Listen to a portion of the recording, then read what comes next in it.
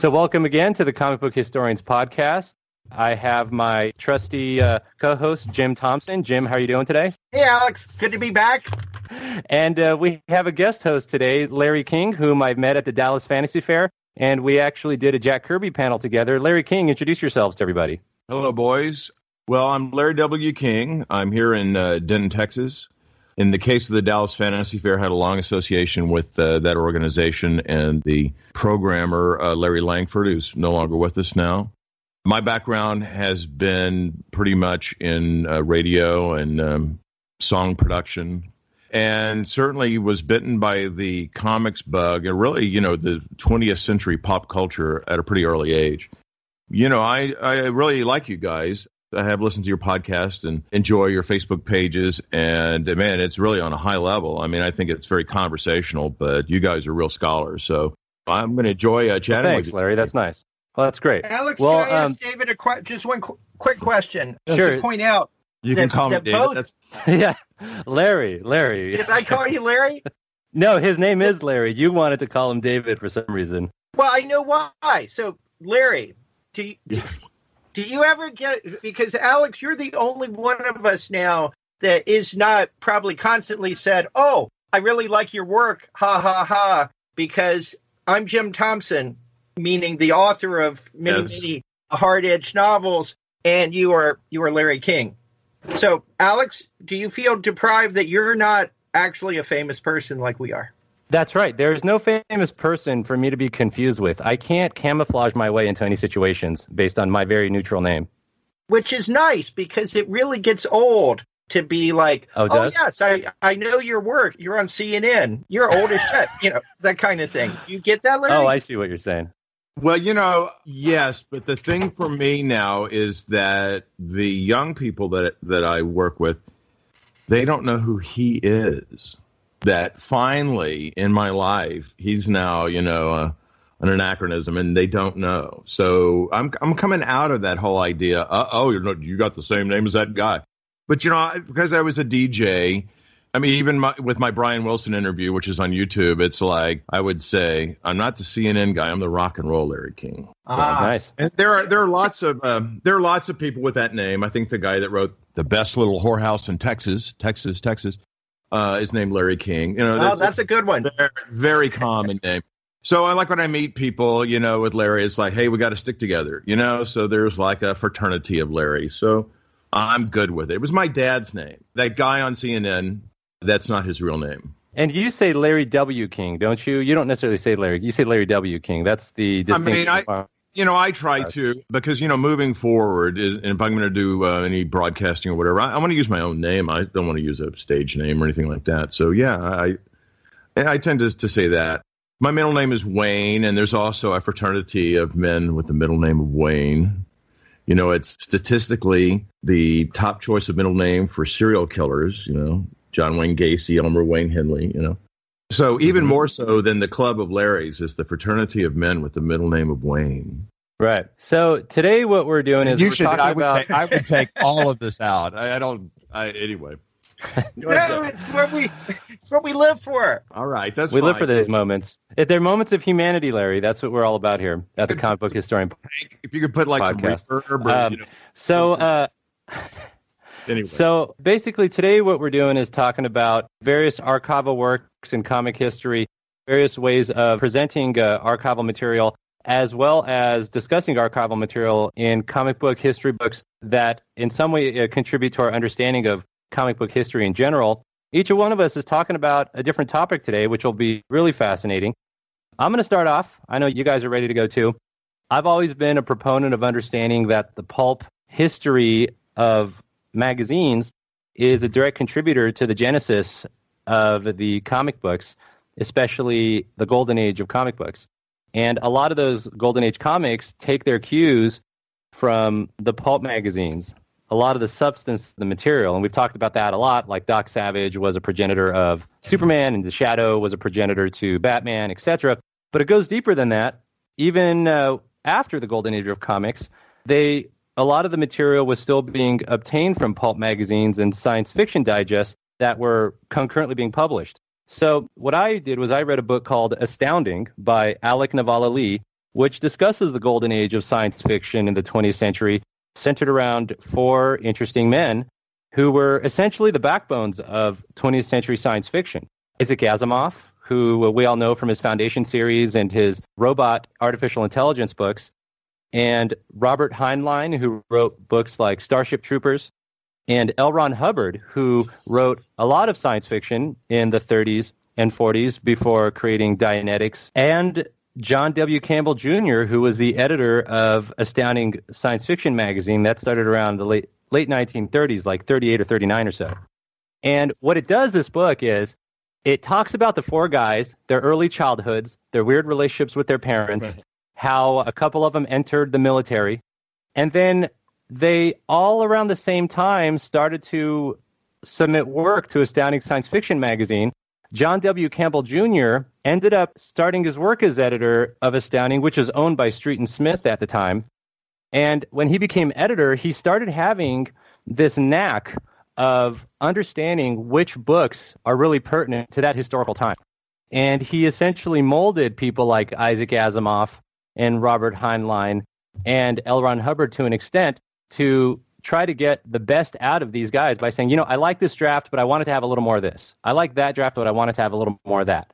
And then he'd send them back, and they'd send it back to him. And essentially, these 4 men, when they intersect, they start fomenting a lot of ideas and bouncing ideas off each other, and it just explodes in the science fiction magazines. What's interesting is the world's first science fiction convention in 1939 in New York, a lot of comic book conventions still model themselves after that first science fiction convention that happened in the late 30s. Even Superman was created in a science fiction background and an alien on Earth. A lot of that came from Siegel and Schuster reading science fiction pulp magazines. So there is a relationship. But what's cool is where these guys go after that. So in World War II, Isaac Asimov and Robert Heinlein, L. Sprague de Camp, who wrote a lot of Conan stuff, they actually served in the military at a Navy yard, and they have really interesting time in the Philadelphia Navy Yard, just kind of researching, chemistry and trying to bounce some ideas off. It was kind of boring, but once the war was over, each one kind of goes their own way, but still submitting books to Astounding. And what's really interesting is Isaac Asimov really starts exploding with his science fiction in the late 40s, early 50s, and so does Robert Heinlein. I don't know if you guys know much about Robert Heinlein, but in 1959, he wrote Starship Troopers, which was him shifting mentally from being kind of a left-wing socialist to more of a right-wing, hyper-militaristic right-wing guy. And that shift existentially is manifested in his Starship Troopers book in 1959. So he became a huge Barry Goldwater fan and felt like some of the later guys like Ronald Reagan were not right-wing enough for him. L. Ron Hubbard, which was really a really fascinating story. Jim loves L. Ron Hubbard. But basically, after he was the only one of the 4 guys who actually be in the military in combat. Although he didn't actually see direct combat, he was the closest of all of them. So the other 3 guys completely worshipped L. Ron Hubbard and thought, man, this guy's like a real adventurer. What's interesting is after war, though, he had some post-traumatic stress. It didn't work out quite the way he wanted. He had some medical problems.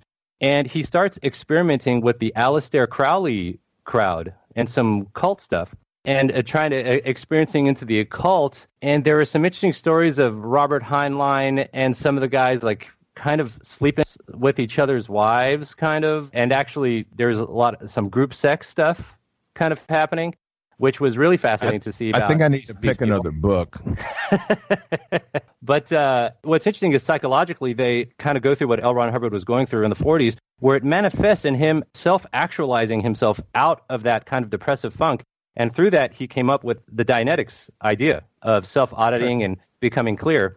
And that was happening as these science fiction books were all genesising around the same time. So it becomes this really interesting thing where the first appearance of Dianetics was in John W. Campbell's Astounding Science Fiction magazine in May 1950. It came out in that magazine before it came up with the Dianetics book 6 months or so later. So it's actually a science fiction manifesto in the beginning, but with true psychological ramifications.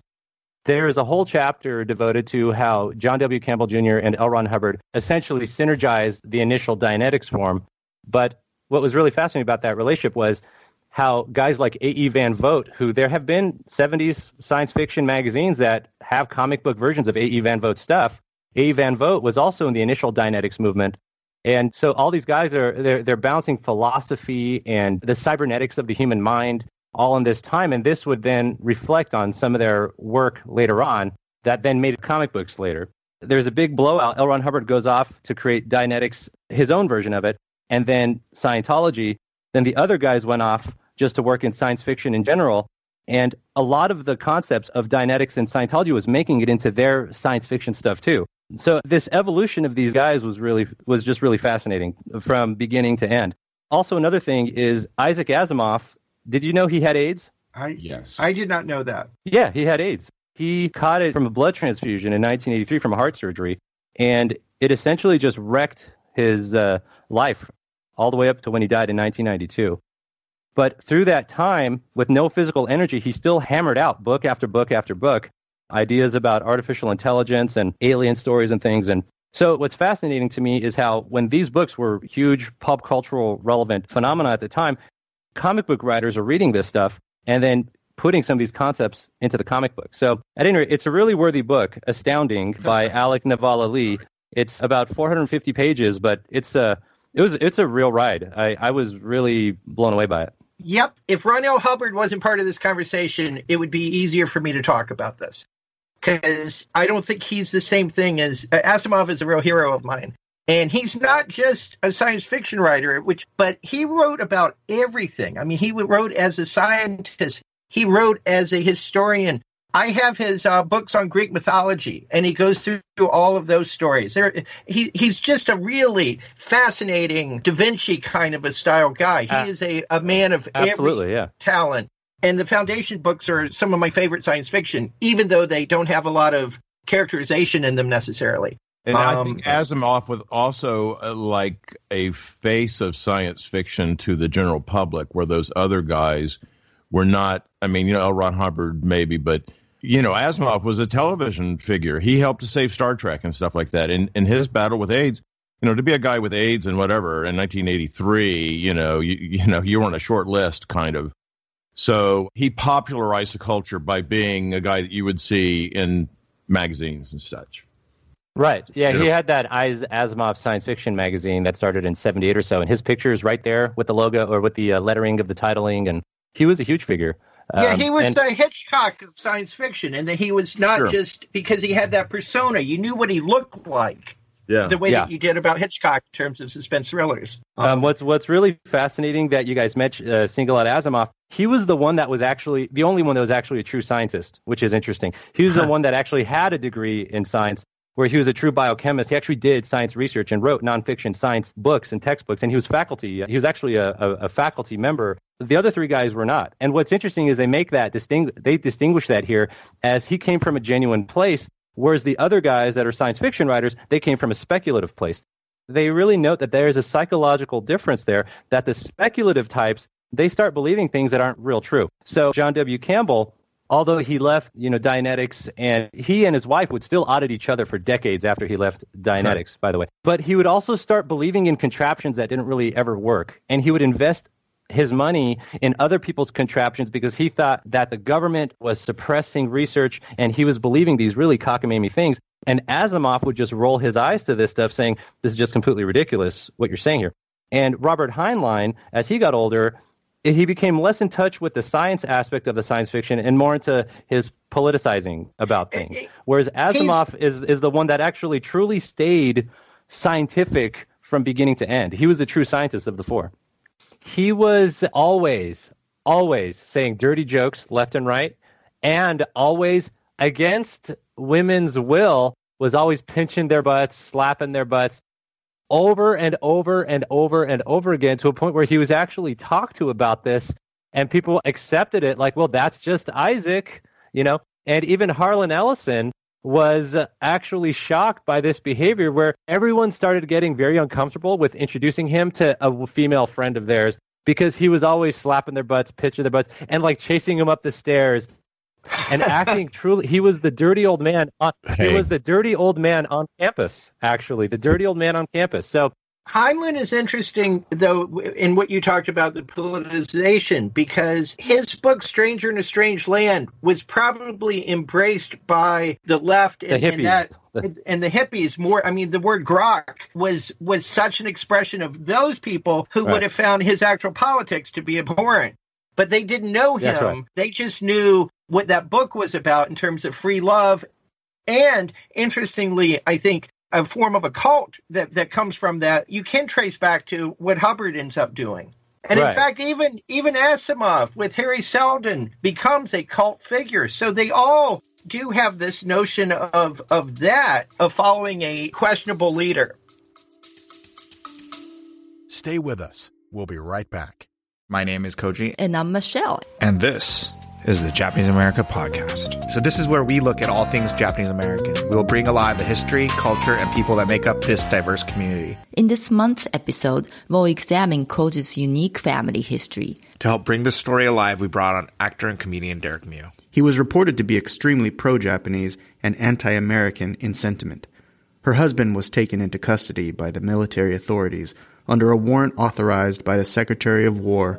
Who was this enemy of the United States? He was my grandfather on my dad's side. To hear more stories about Japanese America, you can listen to this podcast anywhere you normally download your podcast. Right. And what's interesting is they get ideas from each other. So I don't want to get too much into the details of Scientology and Dianetics because I know that that's very personal for some people, but that whole aspect of a federation built on human sanity and saving the world from itself and its faults, that aspect makes it into a lot of science fiction. Star Trek has that. The Galactic Republic of Star Wars was about that. So I find that really interesting. Also, the atomic bomb was a huge influence on John W. Campbell, and he would guide a lot of the writers to focus his writing around the atomic bomb. He and L. Ron Hubbard felt that Dianetics was the way to use science fiction and critical thinking to save humanity from the bomb, to evolve humans to match the technology that was coming out. And he would put that into his science fiction as well. So this was really interesting.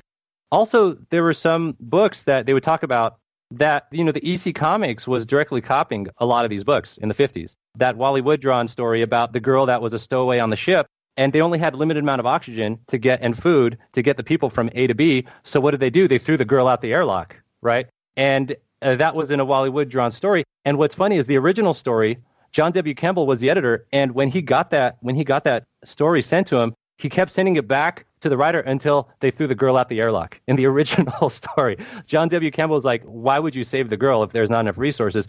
Here, I'm going to send this back to you. Send it back to me until she's dead. And so they finally killed her off, and then he published it, which I found was interesting. They do go through Frank Herbert actually released Dune in Astounding Science Fiction when it was renamed into Analog Science Fiction, and John W. Campbell was the one that published Dune, and he kept publishing it until he didn't like where Frank Herbert was taking Paul Atreides, and so then Frank Herbert then took that chapter to somewhere else. But Dune actually premiered in this as well. So in the case of EC, they pirated some of that stuff until, like, Bradbury says, that's mine, and then they made a gentleman's agreement. Yeah. I mean, it's not the not Bradbury like stuff. Yes, they did. They weren't proactive about it, but it still worked out, I guess.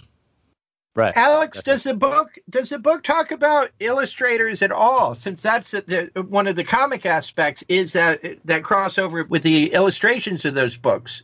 Now, I would say this book focuses more on the stories and a lot of the stories were taken from the comic people and the illustrators, but they didn't really focus on illustrations. They do talk about Harry Harrison in this book, though, who was Wally Wood's collaborator in 1950 as they joined EC Comics together. And they also talk about Forrest Ackerman. Forrest Ackerman, I don't know if you guys know this, he was a big science fiction fan guy from the late 30s. He created the word. He takes credit for creating the word science fiction.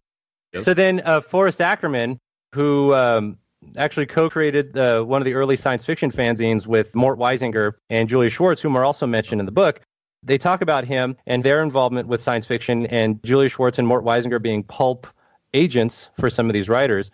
They do also mention that Forrest Ackerman was actually present in that first year and a half of Dianetics as well, with L. Ron Hubbard and John W. Campbell Jr. and A.E. Van Vogt.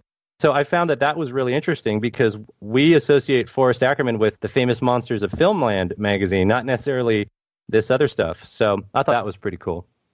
Hey, I went to the Acker Mansion in August of 2001 and was Forey's guest. And whatever Acker Mansion was there, I think it was a big Acker Mansion. I think he downsized after we were there.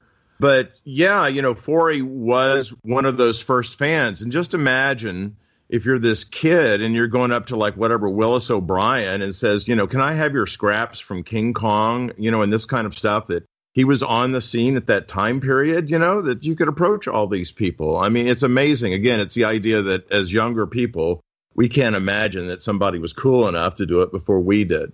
But yeah, Julie Schwartz and Mort and Forey and maybe Bradbury may be in. There's a whole bunch of guys in that clique.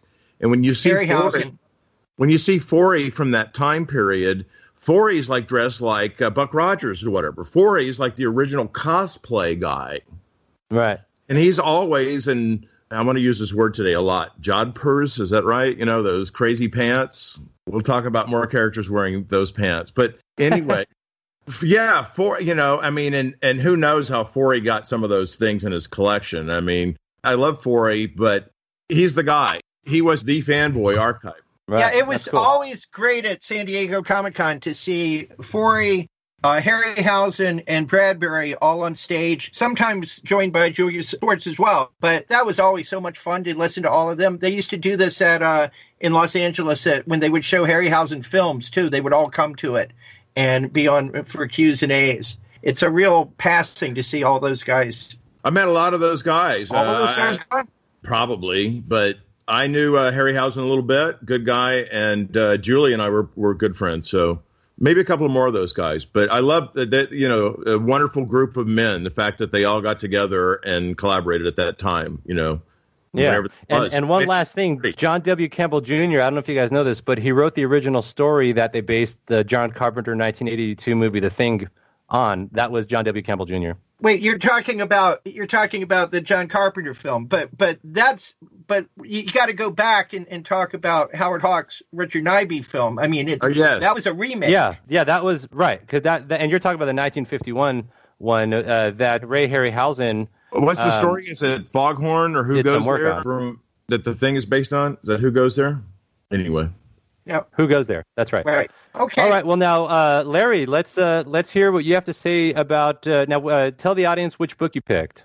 Okay. Well, Alex and I had a conversation about this initially, and the book that I brought is by the author Jules Feiffer, and it's called The Great Comic Book Heroes. And so Feiffer was born in about 29. He became a assistant to Will Eisner at the age of 17. And, he went on to, he's an interesting guy to write a book on the comic history because he's such an accomplished guy himself. He's sort of a guy that's, a scholarly guy, and he's looking at comics a little bit like it's, a pulp thing or sort of a lesser work, I guess. Feiffer himself is a member of the Comic Book Hall of Fame, looking that up. And he wrote many movies. He wrote Carnal Knowledge, Phantom Tollbooth, so he's a very accomplished cartoonist and screenwriter. And, I think Wikipedia says he was like the most popular satirist in the 60s. He's an editorial cartoonist. So, he certainly has the cred to be writing this kind of thing. This book was originally published in 1965, so it's described as one of the first comic book histories. I don't know when Richard Lupoff wrote All in Color for a Dime, or some other books that might be available. The other comic book history I had as a kid was called Comics, I think, by maybe Les Daniels. I think so. Yeah. And, it has like a lot of sort of smutty stuff in the back of it. So as a little kid, I had to rip those pages out so mom and dad wouldn't take the book out of my library, But so anyway, for kids that were interested in comics at that time, there were seemingly limited resources. Whereas this book, this Feiffer book, you guys, and again, it depends on like how old you are. I was born in 1962 and got interested in comics at about a 10-year-old in about 72. And so my friend discovered, the magic of remaindered books. And, the books that you bought were dependent on how cheap they were. Okay. And they were wonderful books, Chester Gould books, Little Orphan Annie books, and wonderful books that you could just buy for pennies. There's a great Buck Rogers book from that era. But the cheapest of them all, the most ubiquitous, the book that you saw everywhere was The Great Comic Book Heroes by Jules Feiffer. And if you guys ever seen the cover of this book with this it's sort of like a Joe Shuster or Superman illustration, but it's sort of like they've done a Roy Lichtenstein on it or something kind of. Because there's like Ben-Day dots, and that kind of thing. Right. I can remember when the mall opened in my town of Beaumont, Texas in about 1974, and you walked in and there was a bookstore, and on there was a table full of The Great Comic Book Heroes by Jules Feiffer with a honking, flashing red 50-cent or $1 sticker on it, defacing the cover forever, So for years, if you went into a bookstore, you would see this book, The Great Comic Book Heroes by Jules Feiffer. The book has I don't know if you want to call it an essay or a text by Feiffer that's about 75 pages long. Then, wonder of wonders, it's full of golden age comic book reprints.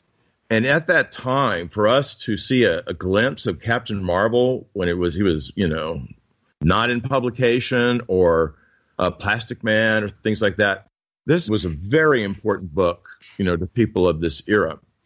And you can look in this book and this is like the 16th pressing of it or something. So, culturally, it's interesting, I think, about this book. A lot of people had to have owned it. So it is a story of the beginning of the comics industry. Feiffer says that he was at the right age to get slammed by the Depression and, all these things that were happening at that age. And the origin of comic books. And I'm interested in pre-comic comics. If Superman is 1938, well, if you watch, let's say, if you're a fan of the Little Rascals or Our Gang and you see Spanky and it's 1932 or something, and there's a magazine in the comic, or if it's a Popeye short and there's Popeye books, So there were these books, that existed pre-comics. Feiffer was a guy that was there to read the first comics. Like, for instance, Famous Fantasy #1. I mean, we all know that cover, but, you ever really thought about what was inside of Famous Fantasy #1? And Famous Funnies is actually the book I'm trying to say, Famous Funnies #1. So Feiffer talks about these books, that they were publishing DC, that they were lame, that whatever. The major premise of Jules Feiffer book, he put forward in 1964 some tropes about comic books. And really, the question was whether his premise is still where things are at today. And, initially, guys, I thought that maybe we were all doing the same book, but never mind. Have you guys read this book, this Feiffer book? I have it in my hand right now. I read it the same. I'm 59. I had the same experience as you. Got it at Walden's Books. I think for $1 maybe.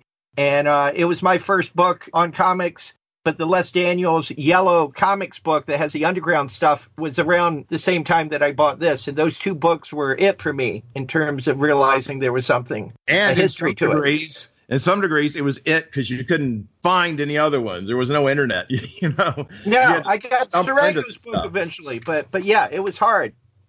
And, my comment about our friend James Steranko is, his books were always expensive in that time period. History of the Comics by Steranko didn't go remaindered. That's why, as a child, I couldn't buy it, where this book was like $1.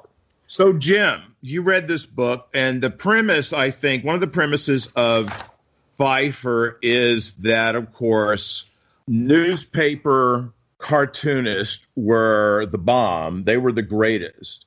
And the guys that drew comics in 1935, 36, 37 did not have the talent. They were inferior to the newspaper strips. And that's sort of an old argument, And it's certainly, if you're talking about, literally before the good artists came in, there's certainly an era of comics where anything, some guys would publish anything, Gleason, or whatever. So anyway, that's his premise, that the newspaper strips are inherently better. And then I think the other premise is that pretty much everything is a swipe. You know, I mean, when you talk about like who created what and so forth, that pretty much all of those, you know, heroes were amalgamations of literary precursors. There's a couple of things I would say on that. I think he's kinder to his old boss Eisner than to say he thought he was inferior. I think he gave Eisner a lot of credit in the spirit section of this book about his innovations. Well, and yes, Eisner was his mentor. But one of the things about Pfeiffer is you can look in the indicia, if I'm using the word right, and you can see that Bob Kane helped him and Jerry Robinson helped him. And these guys, you know, Kane didn't necessarily have the bad reputation in 1965. You know, he was creating the Batman TV series. He was a Hollywood guy. He was a star. Right. So you can see who Pfeiffer's getting his info from. Yeah. I mean, for him to praise Bob Kane, give me a break. Give me a break. You know, I mean, but what he said is actually very accurate. It's just I don't think Kane did it. He just swiped it from, you know, books. We can actually find the books that Kane swiped from, you know. But anyway, just like... Yeah, it's touched on something I was going to add is that when this came out in 1965, superheroes there was a mainstream consciousness or curiosity about superheroes. So, you know, the Batman TV show was about to explode in 66. Yeah. And so there was demand for people to learn more about the superheroes. So although this book was almost kind of like a curmudgeon-y kind of approach to more the older comic superheroes and, you know, how much value they're worth or how much value they have, I think that the book publishers were really ready to mass produce this book and sell it because the public wanted to know about superheroes and their origins. There are some other things also, as some people have noted, that was the one way you could actually get reprints of those Golden Age comics was through that book, because it wasn't like you had digital stuff online that you could just research and just find that stuff. So it was a good source for reprints as well. I didn't mean to talk over you, but you know, the collector's market in most cities was so undeveloped. But if you lived in a great place, like, you know, if you were like Billy Mooney and you were buying at the, you know, Hollywood Poster Store or something, I mean, you know, some guys had like awesome bookstores. There was one in Dallas that had everything, and it was like a late 80s, early 90s thing. You could go in there and, you know, there was a stack of Whiz comics this guy turned me on to, and he wanted me to buy them for him. I was like, I'm going to buy them all up, dude. You know, occasionally you find these oases of books.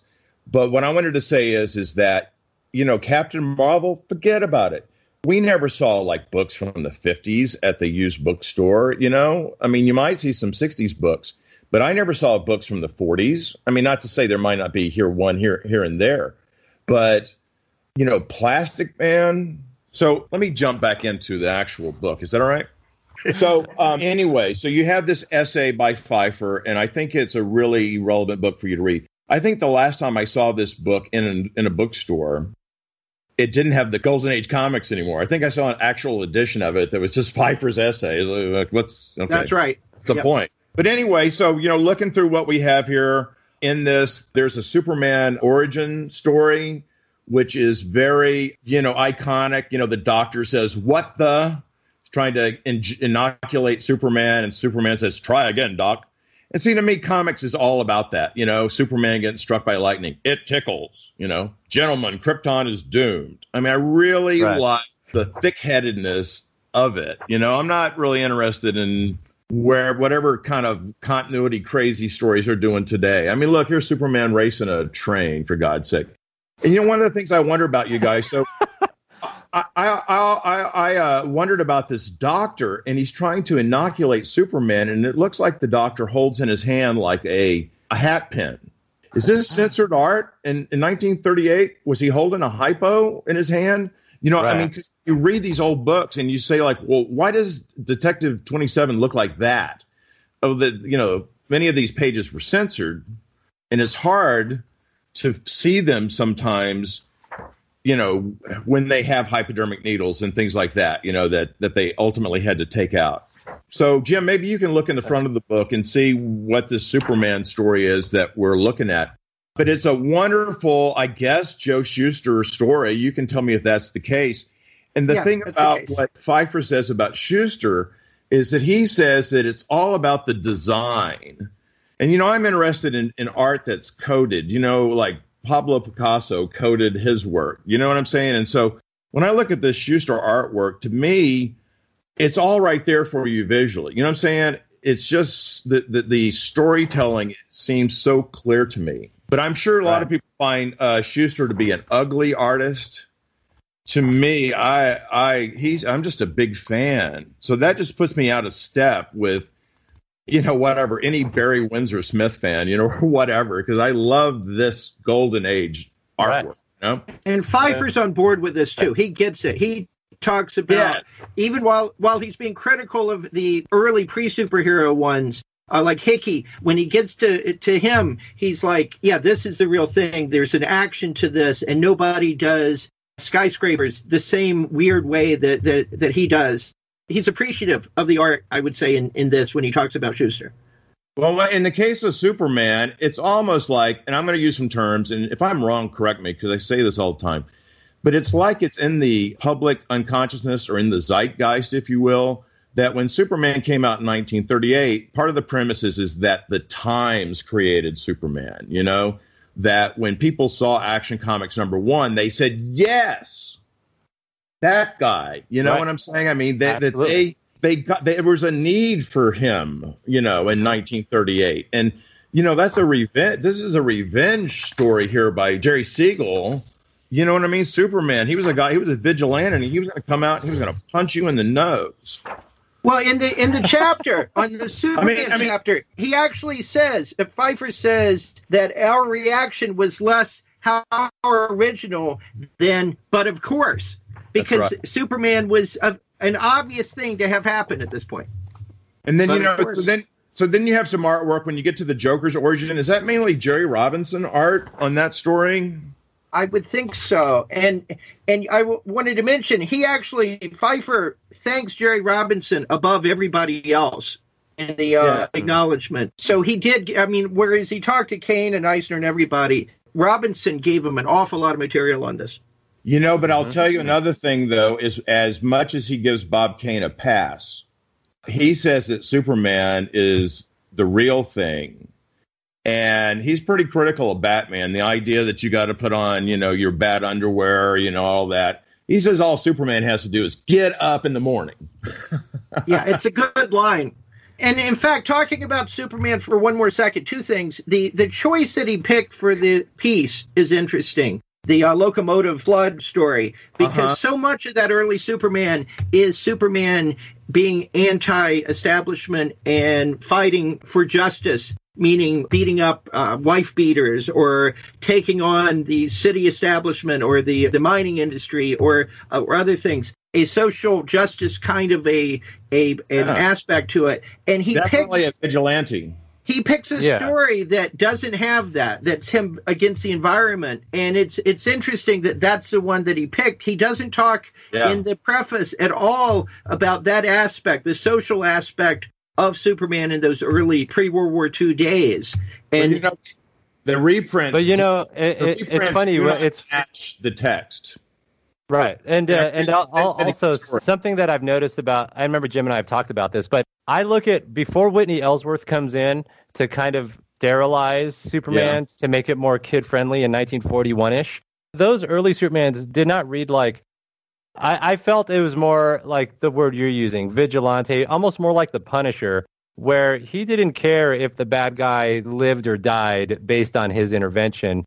And he wasn't just going against coal miners, he was also going against corrupt public institutions as well, that were like these government-funded institutions. He's also going against like corrupt publicly funded orphanages and corrupt mayors and things like that. So I don't know. I would say that he was basically I think he started out as the id of Jerry Siegel. What Jerry Siegel, angry and pissed off, would do to somebody if he had Superman's powers.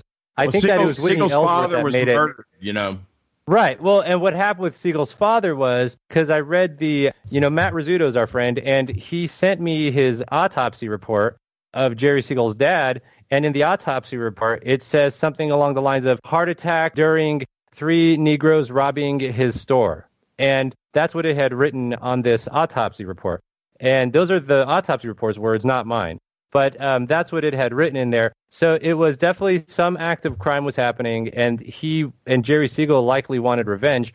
Gerard Jones, he wrote incorrectly that his dad was gunned down in a robbery as if he was Bruce Wayne's father, but that's not what happened. He had a heart attack during a robbery is what went down. And Jerry Siegel was angry, and that anger shows in those first 2 years of Superman when I read it. Yeah, I mean, Superman had a political line. I don't think he was necessarily, Republican or Democrat, but, he had some kind of code or mission, in those early years. I would say he was an FDR almost socialist in those first 2 years before the war. Of course, giving him Hitler to fight, it probably changed him completely at that point. Well, it certainly made him more powerful. Again, I just wanted to emphasize what Jim said, that, this is not necessarily a typical Joe Shuster story that got printed in this book, but it is a wonderful one. It really emphasizes Shuster's strengths. So that's a good thing. Right. Before we run out of time on this, I want to get to this, because there's a couple of guys here that I know. Nice example of the Human Torch, which is, I guess, Carl Burgos, and a nice looking, wonderful, pulpy, golden age artwork, but not ugly. Except in a 1940s way. Then we go down to the Flash origin. It's interesting to see any of these characters that actually, that they made any good use of. Part of the deal is you deal with continuity that's getting up to 100 years. Some of these heroes are so set in the World War II era. That includes like the Fantastic Four, which they're rebooting right now, those guys were World War II vets. They knew Nick Fury. They wanted to fight the commies, the space race. Right. And that's all I'm really caring about on those guys. Wonderful, wonderful Flash origin. I think this is a very well drawn story by this guy, Harry Lambert. Do you guys know much? The Flash guy, Harry Lambert. You mean the Golden Age Flash artist, Harry Lambert? Yeah. I don't know much about it. Did Schubert draw Flash, or did Infantino draw Golden Age Flash? Well, Infantino did draw some Golden Age Flash toward the end of its run, and then he, of course, drew the first of the Silver Age one. Yes. So listen, when you get to the Green Lantern, I knew Martin O'Dell. Oh, yeah? Oh, cool. And, the deal about Marty is that I met him in maybe 1990, and he was sort of an older guy, and maybe he'd come back to comics late. Somebody said, you could go and do these shows, in your golden years. I think they were young enough that he and Carrie O'Dell were traveling. And I feel like guys like, a guy like Martin O'Dell, does he deserve a big fat check or not? Yes. I don't know. To see Martin O'Dell next to Julie Schwartz, you can see where Julie, and I love Julie to death, but he was still like the company man. So when he and Marty would be in a panel, that Julie, might throw out some parameters, to the conversation. I don't know that DC Comics is acknowledged Marty as a co-creator of the Green Lantern. And, chances are it's probably Bill Finger thing, and they just said, go draw it or something. That's not the way Marty tells it. He said he went and thought about it. Maybe they had the name the Green Lantern, and he, visualized it. So look here, you have Alan Scott. By the way, he's wearing those pants I'm talking about, the jodhpurs. That I'm going to buy some jodhpurs.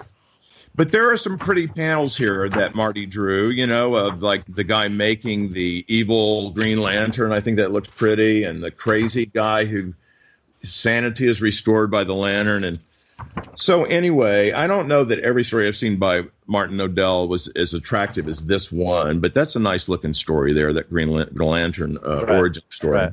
And his costume is only in one panel. It's only that last panel where you actually see the costume.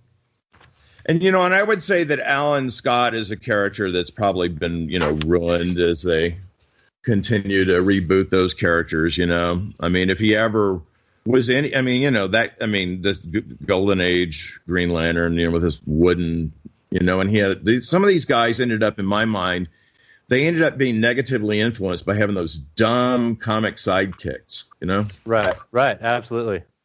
That's what Pfeiffer said. Yeah. Also, one last thing, Russ. He didn't like that. He didn't like the boy sidekicks. I'm talking about the Woozy Winks types, So the two quick things I want to interject there is the Green Lantern, probably more a Bill Finger thing. He was a pulp reader, and that was based on the Gray Lensman pulp series by E.E. Smith, who is also mentioned actually in the Astounding book. Then I believe that. Hey, I believe that. But, Marty has his name. He signed the first story, So. Right. And then also, Russ Manning wrote a review on the Great Comic Heroes by Jules Feiffer. Russ Manning wrote that in a fanzine a year or so later, and he wrote that it was too depressing, nebbishy, and not a happy way of approaching those Golden Age characters. That Russ Manning feels like he would have approached it in a more lighter, happier sort of way than this neurotic East Coast approach that Feiffer took. So I just want to throw that out there, that in the Comic Book Historians Facebook group, if you search Russ Manning, Jules Feiffer, you'll see I posted that review up there. It's really interesting. Hey, let me just comment one thing. If you're 11 years old, you probably didn't get to that, erudite text right. For That's years true. later. So, thank you, Russ Manning, but that book is still very important because the artwork is the bomb. That's great. I want to add, I think the artwork's great. I wish that he'd been able to put a C.C. Beck more than just that one page in there. But for legal reasons, you still couldn't publish Captain Marvel at the time. So we only get a tiny glance at Beck's Captain Marvel during that period. But the two things that I would say is I'm a fan of the Feiffer stuff, and I disagree with any criticism of it. I love this text that he does. But one thing from just an interest point would be anyone that has seen or likes Tarantino's, what's the name of the movie? The bride one. Kill Bill. Kill Bill, the second Kill Bill Part 2 takes that speech directly from Feiffer, which I think is significant. A lot of people give the credit to Umberto Eco, but it's really Feiffer that says that Clark Kent is how Superman sees the rest of us. And it's in this book, in that chapter, that little thing about Superman, he talks about the whole notion of Clark Kent is how Superman sees the rest of humanity. And I think that's a fascinating, very smart point that comes directly from Feiffer. And then Tarantino uses it in that famous speech by Bill. I believe that the book is filled with quotable quotes, like when Feiffer says, if they'd given us a Wonder Woman with balls, we'd really have something to deal with, I mean, and we all pondered. I mean, this book really set 1 million kids on their destiny to be comic book historians. I'm glad you pointed out Wonder Woman, though, because I think that's his biggest mistake is I don't think he understands Wonder Woman at all in this. He talks about it as being a group think that it's something that corporate came up with, which historically, as we know now, could not be farther from the truth. And Harry Peter is one of the more interesting artists of that national DC period. And I think he doesn't get that. Feiffer doesn't. But we should move on to me. Wonder Woman's pretty much a Golden Age character. And I think when you get into that, that Andrew and Esposito era, it was just ugly. You know what I'm saying? I think that character was wasted for decades. But I'll go with H.G. Peter. And then, exactly. Feiffer also calls Tawny Tawny a villain, which tells me that I don't think he really remembers Captain Marvel very well when he's doing this 20 years later. Well, when you look at all kinds of heroes and they're like Plastic Man and you expect him to say something about it, and he doesn't. I mean, he clearly had his premise, and it was mainly that Superman was when you deal with those ragtag heroes that were thrown together in that era, Superman is the zeitgeist, and on to Jim. Okay. And Jim and I did talk a little bit about this before, that he did miss the point of Marston's writing. I wasn't invited to that meeting. And the free, open love of women and the bondage and the sororities that were in the Golden Age Wonder Woman. There's a lot of interesting panels that Feiffer could have touched upon, but did not. So and maybe he shouldn't have. I mean, again, when you deal with that book, this Feiffer book, as Jim sort of said, it is what it is, and it's brilliant. And there we go. End of the story. Right. All right. So for my section, I'm going to do something a little bit different and try to keep it short, because this is about thing that Alex and I are going to do on a semi-regular basis, where we do these talking about reprinted books or archives or looking at the past in a different way than we usually do. I want to look at when you do reprints, when you do archives, one of the aspects is coloring or recoloring and the paper stock and what it is and how that takes you down an entirely different avenue. And the two main books I want to talk about would be both releases this year. One would be the re-release of the Topps Mike Mignola and Roy Thomas adaptation of Francis Ford Coppola's film Dracula in 1992. IDW republished it this year in black and white without the Mark Chiarella colors that I thought were brilliant at the time. And I want to talk about that for a minute. But this was the last work that Mignola did before he went to Hellboy. And it's when he's really starting to emerge at like the top of his game. And have you guys read this? No, sir. No. Oh, it's beautiful. I did see the movie, so I have a little point of reference anyway. Well, he captures it perfectly. And, Mignola it's a Mignola book. Yeah, I mean, so I was just commenting, well, it's a Mike Mignola book, and I love Mignola, and I'm certainly sure that I, saw the book in the stores at the time of the floppy release or whatever, how it came out. I got it at the time and was just completely awed by just how it captures Coppola's cinematography and the pacing of the film. It's just a almost perfect adaptation, and comics rarely get that right. I can only think of a few that I really love, like Simonson's Aliens. But this one is great, and the coloring is just right by one of the best in the business, Mark Chiarella, who, on a side note, after 26 years, DC fired him just a couple of weeks ago, or retired him or let him go. And he was responsible. Do you guys know who he is? He was the editor, a visual editor at DC. He's responsible, came up with the idea of Batman Black and White, of the Solo series that they did, of Wednesday Comics. He was the editor in charge of New Frontier. I mean, his body of work as somebody to get these projects done is amazing, and DC just got rid of him. But he's on reprint editions, right? No. This was all his. These were all his. He was working on all of these projects. He greenlit and worked on all these projects. I mean, I thought, and cut it out if I'm jumping to the point too fast, but I thought you were going to maybe talk about things like, let's say, DC Archives, where the books look radically different than the floppies, when they had recolored it and put it on that creamy stock and all that. And that recoloring of the Kirby stuff. Yeah, no, that's for another podcast. This is... Okay, sorry. So that's just a taste of what's coming up here on Comic Book Historians. The notion of this one is to take this book that's colored very, very well, and instead release it. IDW releases it in Mignola's black and white with no distraction of the color. It's like looking at one of those original art books, and it's fantastic. And it's on really nice white paper stock, and it's a beautiful book. And I think there's room, I would say, in that instance, in having both a color version, and sadly, there isn't one. That book hasn't been in print for 20 years. So but they released it.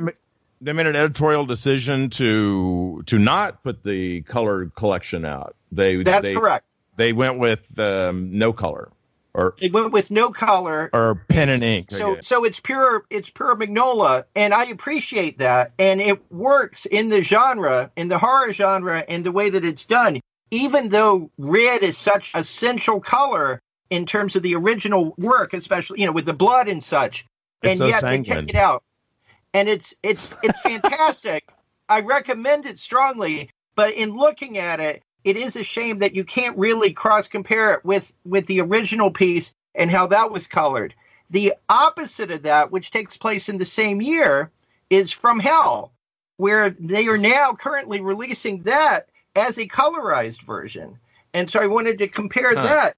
What saves that, because I initially heard that and went nuts, but Eddie Campbell is doing it, the colors himself. He's using a very muted palette, except for bright reds every once in a while.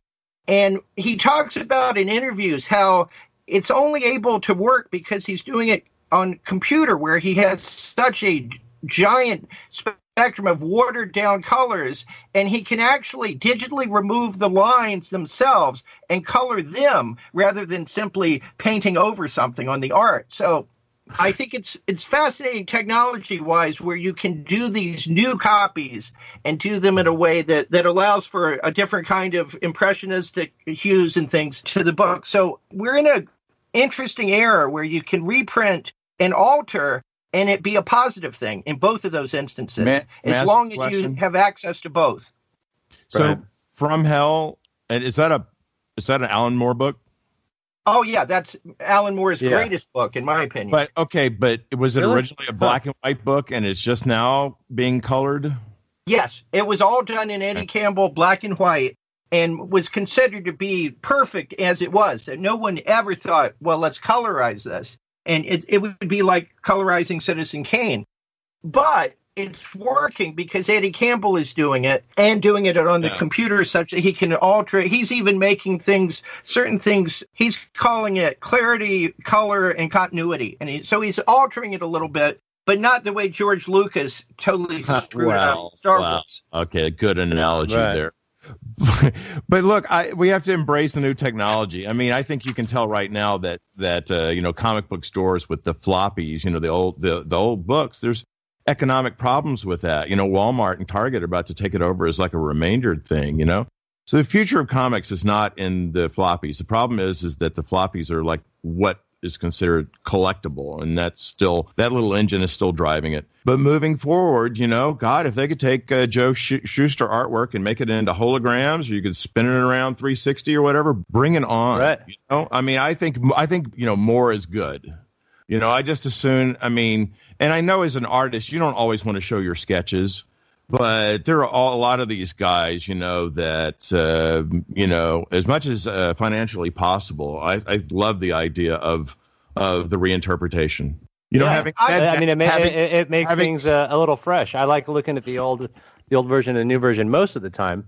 Having said that, I'll tell you, books, at least. The books that I bought, like the Archives and Marvel Masterworks, really didn't look very good. They didn't have the same visceral feelings to me that the comics had. And I don't really have the money to buy the current books that are out there. Maybe they got that right, that the books aren't as antiseptic, if you will, as whatever, Superman Archives Volume 1, where you've got that pulpy art contrasted with that museum printing. I would rather read the Chronicles one that came out, the paperback Chronicles version, than the Archives one that you're talking about. Absolutely. I think the Chronicles have a visceral punch that the Archives don't have. Yeah, I agree. These things you shouldn't get above your raisin, and part of the deal was, I always thought it was too bad that they couldn't make inexpensive superhero movies. At one time, Wes Craven was going to direct the Batman movie, and I thought that maybe that was the solution to things, because you look at movies like The Lone Ranger, and these things where they take these pulpy things and then they try to make a $50 million movie out of it, and sometimes is just too much. I thought the whole point of the Fight book was that, this is kind of lowbrow entertainment, or it was, the music of the 60s, those were created for pre-teens, and if we still love them as old, senior citizens, well, fine. Listen, I feel like I was born at the right time. I am definitely a 20th century man, and thank you guys for having me on, because I revel in this stuff. This has been really a lot of fun to talk to you. That's great. Yeah, well, I would say pop culturally, I'm definitely a 20th century-year-old man too. Jim, although he is, but he also he's always keeping his eye on the new stuff, and I respect. Well, Kanye, I don't have the same love for the new stuff as Jim does. Kanye West is a genius. You just have to understand him. So, right, that whole right. Yeah. Right. Let me say, in terms of why this is happening a little bit, I think it's interesting that the artist editions that have come out in the last 10 years has gotten us used to the notion of looking at them without color. And I think that the archive books that Larry's talking about that were so badly done in their recoloring or in their printing on that paper, or maybe censorship. Yeah, there's more care now. And so like that Mignola book on Dracula, I think that's a byproduct of the success of the artist editions books, where we're looking at Kirby without the colors and really understanding how powerful that is. Maybe, maybe, but it also there may be a manga influence in the way that these books are coming out now. I think, you know what I'm saying? I mean, it's an international sort of style to this idea of like those big black and white collections and stuff. I mean, that's what I think. I think they're supposed to resemble the Japanese collections. And then for homework, I when we do these sections, I want to ask the listeners to go on the Comic Book Historians Facebook page. In talking about coloring, the one that I'd like to hear some input on is the difference between the 1988 Killing Joke and the 2008 released Killing Joke in terms of coloring and the remastering. Because in the 1988 one, Bolin asked for the coloring to be black and white in the flashbacks, for it to be subtle and understated. And what John Higgins did was the exact opposite of that, with these garish, what Bolin described as garish, hideous, glaring purple and pinks. That the flashbacks were all done in orange. That he envisioned the flashbacks looking like Lynch's Eraserhead, and instead he got this thing that was radically different. And so when they did the 20th anniversary, he went back and he recolored it completely.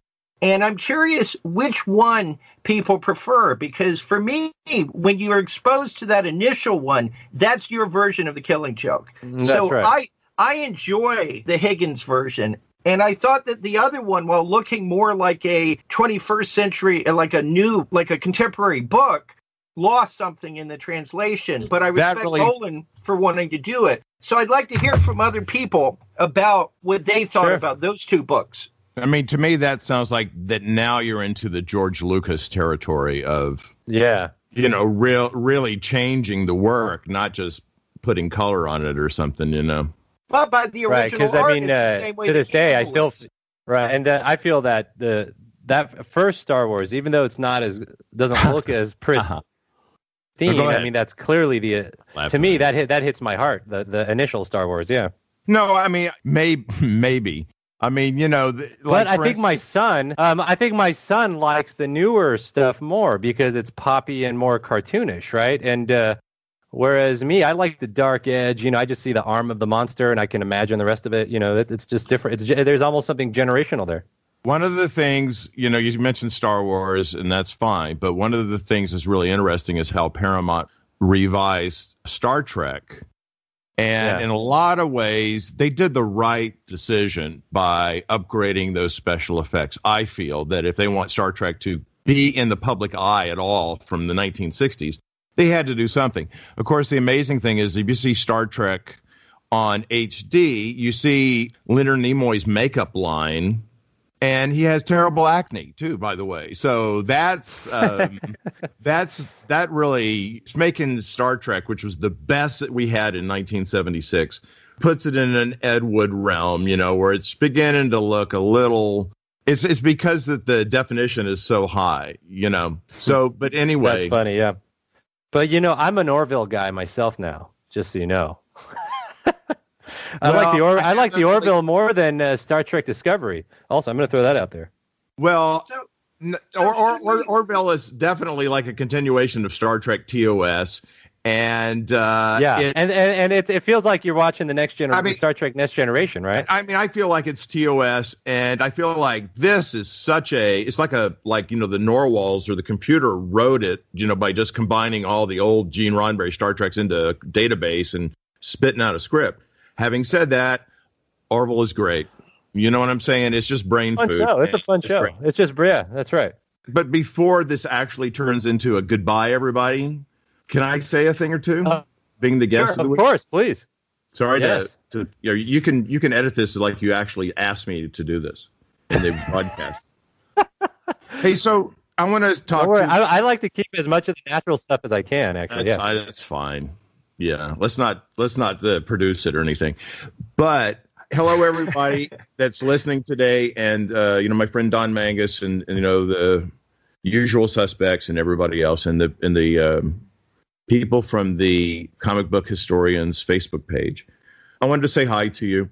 I appreciate Alex for inviting me on. I hope to do a streaming radio station pretty soon, and it's going to be pretty much involving like the music of the Beach Boys, and specifically like the archival releases that they've released over the last 10 or 15 years. And they remix Good Vibrations and stereo and all kinds of stuff that even if you own those albums, I want to put it into sort of a radio station format, where you have the excitement of having a curated playlist. And there'll be some surf music on and a lot of new groups that are doing, the whole point of my streaming service is to really kind of embrace the fading lights of the 20th century. The things that we're interested in are fading away. The sales of like Elvis or whatever are becoming smaller and smaller. These things of the 20th century. The Beach Boys have little stronger legs because they write about the history of America and Western migration and the call of the Pacific Ocean, So where a Beatles song is just this, Eleanor Rigby, whatever. I mean, not to demean the Beatles, but I'm just saying the Beatles, if they're there goes the audition. The Beatles... All right, the Beatles are about the 60s. The Beatles wrote the 60s, and they were in turn influenced by the 60s. But the Beach Boys is much more about the history of America, okay? So I'm just saying... Yeah, no, I know what you're saying. I see that. Moving forward, they give the Beach Boys... Moving forward, they give the Beach Boys a certain legs that artists like Bob Dylan don't have moving forward because... They put it in schools and stuff. So anyway, that's the radio station I'm going to do. You can certainly cut that for time. But I hope that, comic book historians consider finding me on Facebook. I'd like you to consider friending me so that I can keep you informed about the things that I'll be doing. And I certainly hope to have Alex and Jim on the streaming station. What I want to do is, right now what I'm thinking about is playing these crazy songs about superheroes, whether it be, Superman by R.E.M. or if you guys have heard those great things from the 60s. Have you ever heard the Dan and Dale album, the sensational guitars of Dan and Dale? They're doing the Batman theme and there's a Robin theme. And really, it's these great musicians, studio musicians that are just totally ad-libbing these songs about Batman. The songs I'm talking about by Dan and Dale, there's an album, some kind of album. You find it on Spotify. It's like, the hits of DC Comics. If you've ever heard, there's a guy named Arthur, and he does a Metamorpho song and a Justice League song and a Plastic Man song. That's cool. You guys should definitely spin those because they're great. So I hope to have you guys on at some point, some cross references. So I hope I haven't said too much. Yeah, you should. No, that's great. You should talk. Pete Coogan is a friend of ours. He's a professor in St. Louis, and he's been on the show a few times. And he knows a lot of these esoteric superhero songs. Like there's one that's like this Harlem or Motown version of a Captain Marvel song that he was singing to me one time. You guys would have a good conversation about that, actually. Well, I think the idea of, finding the long list of songs about superheroes, and they could be a continuing thing because I want to do podcasts, but I also think that there is an immediacy to saying it's live, like your show. You say, well, if you dial in at noon, we're on, I mean, we'll see if that philosophy is true or not, but it's sort of like the thing that you'll watch whatever's on TV. So you see Goodfellas every day, as opposed to putting in a DVD or something, from off the shelf. You're too lazy to do that, So anyway, I think there's an urgency to streaming. My radio station will be the best radio station in the world. And for the devotees of, James Bond and surf music and the Tarantino movies and the moon landing, we're going to try to shoehorn all that into a radio format. And it's just a question if anybody wants a radio station in 2019, as opposed to just having your Spotify playlist, which is great too. So Alex, if you wonder why I'm so weird, that's why. Okay, so thanks again, everybody, for another great episode of the Comic Book Historian Podcast. Not only did we talk about comic books, but it looks like today we went through the fields of pulps, music, movies, etc. Thanks, Jim, for joining us today. And also Larry W. King, Larry Wayne King, you were fantastic today. Thanks so much. I'm excited about you coming on. If you ever have time for a future episode, we'd always love to have you back. And thanks again for listening, everybody.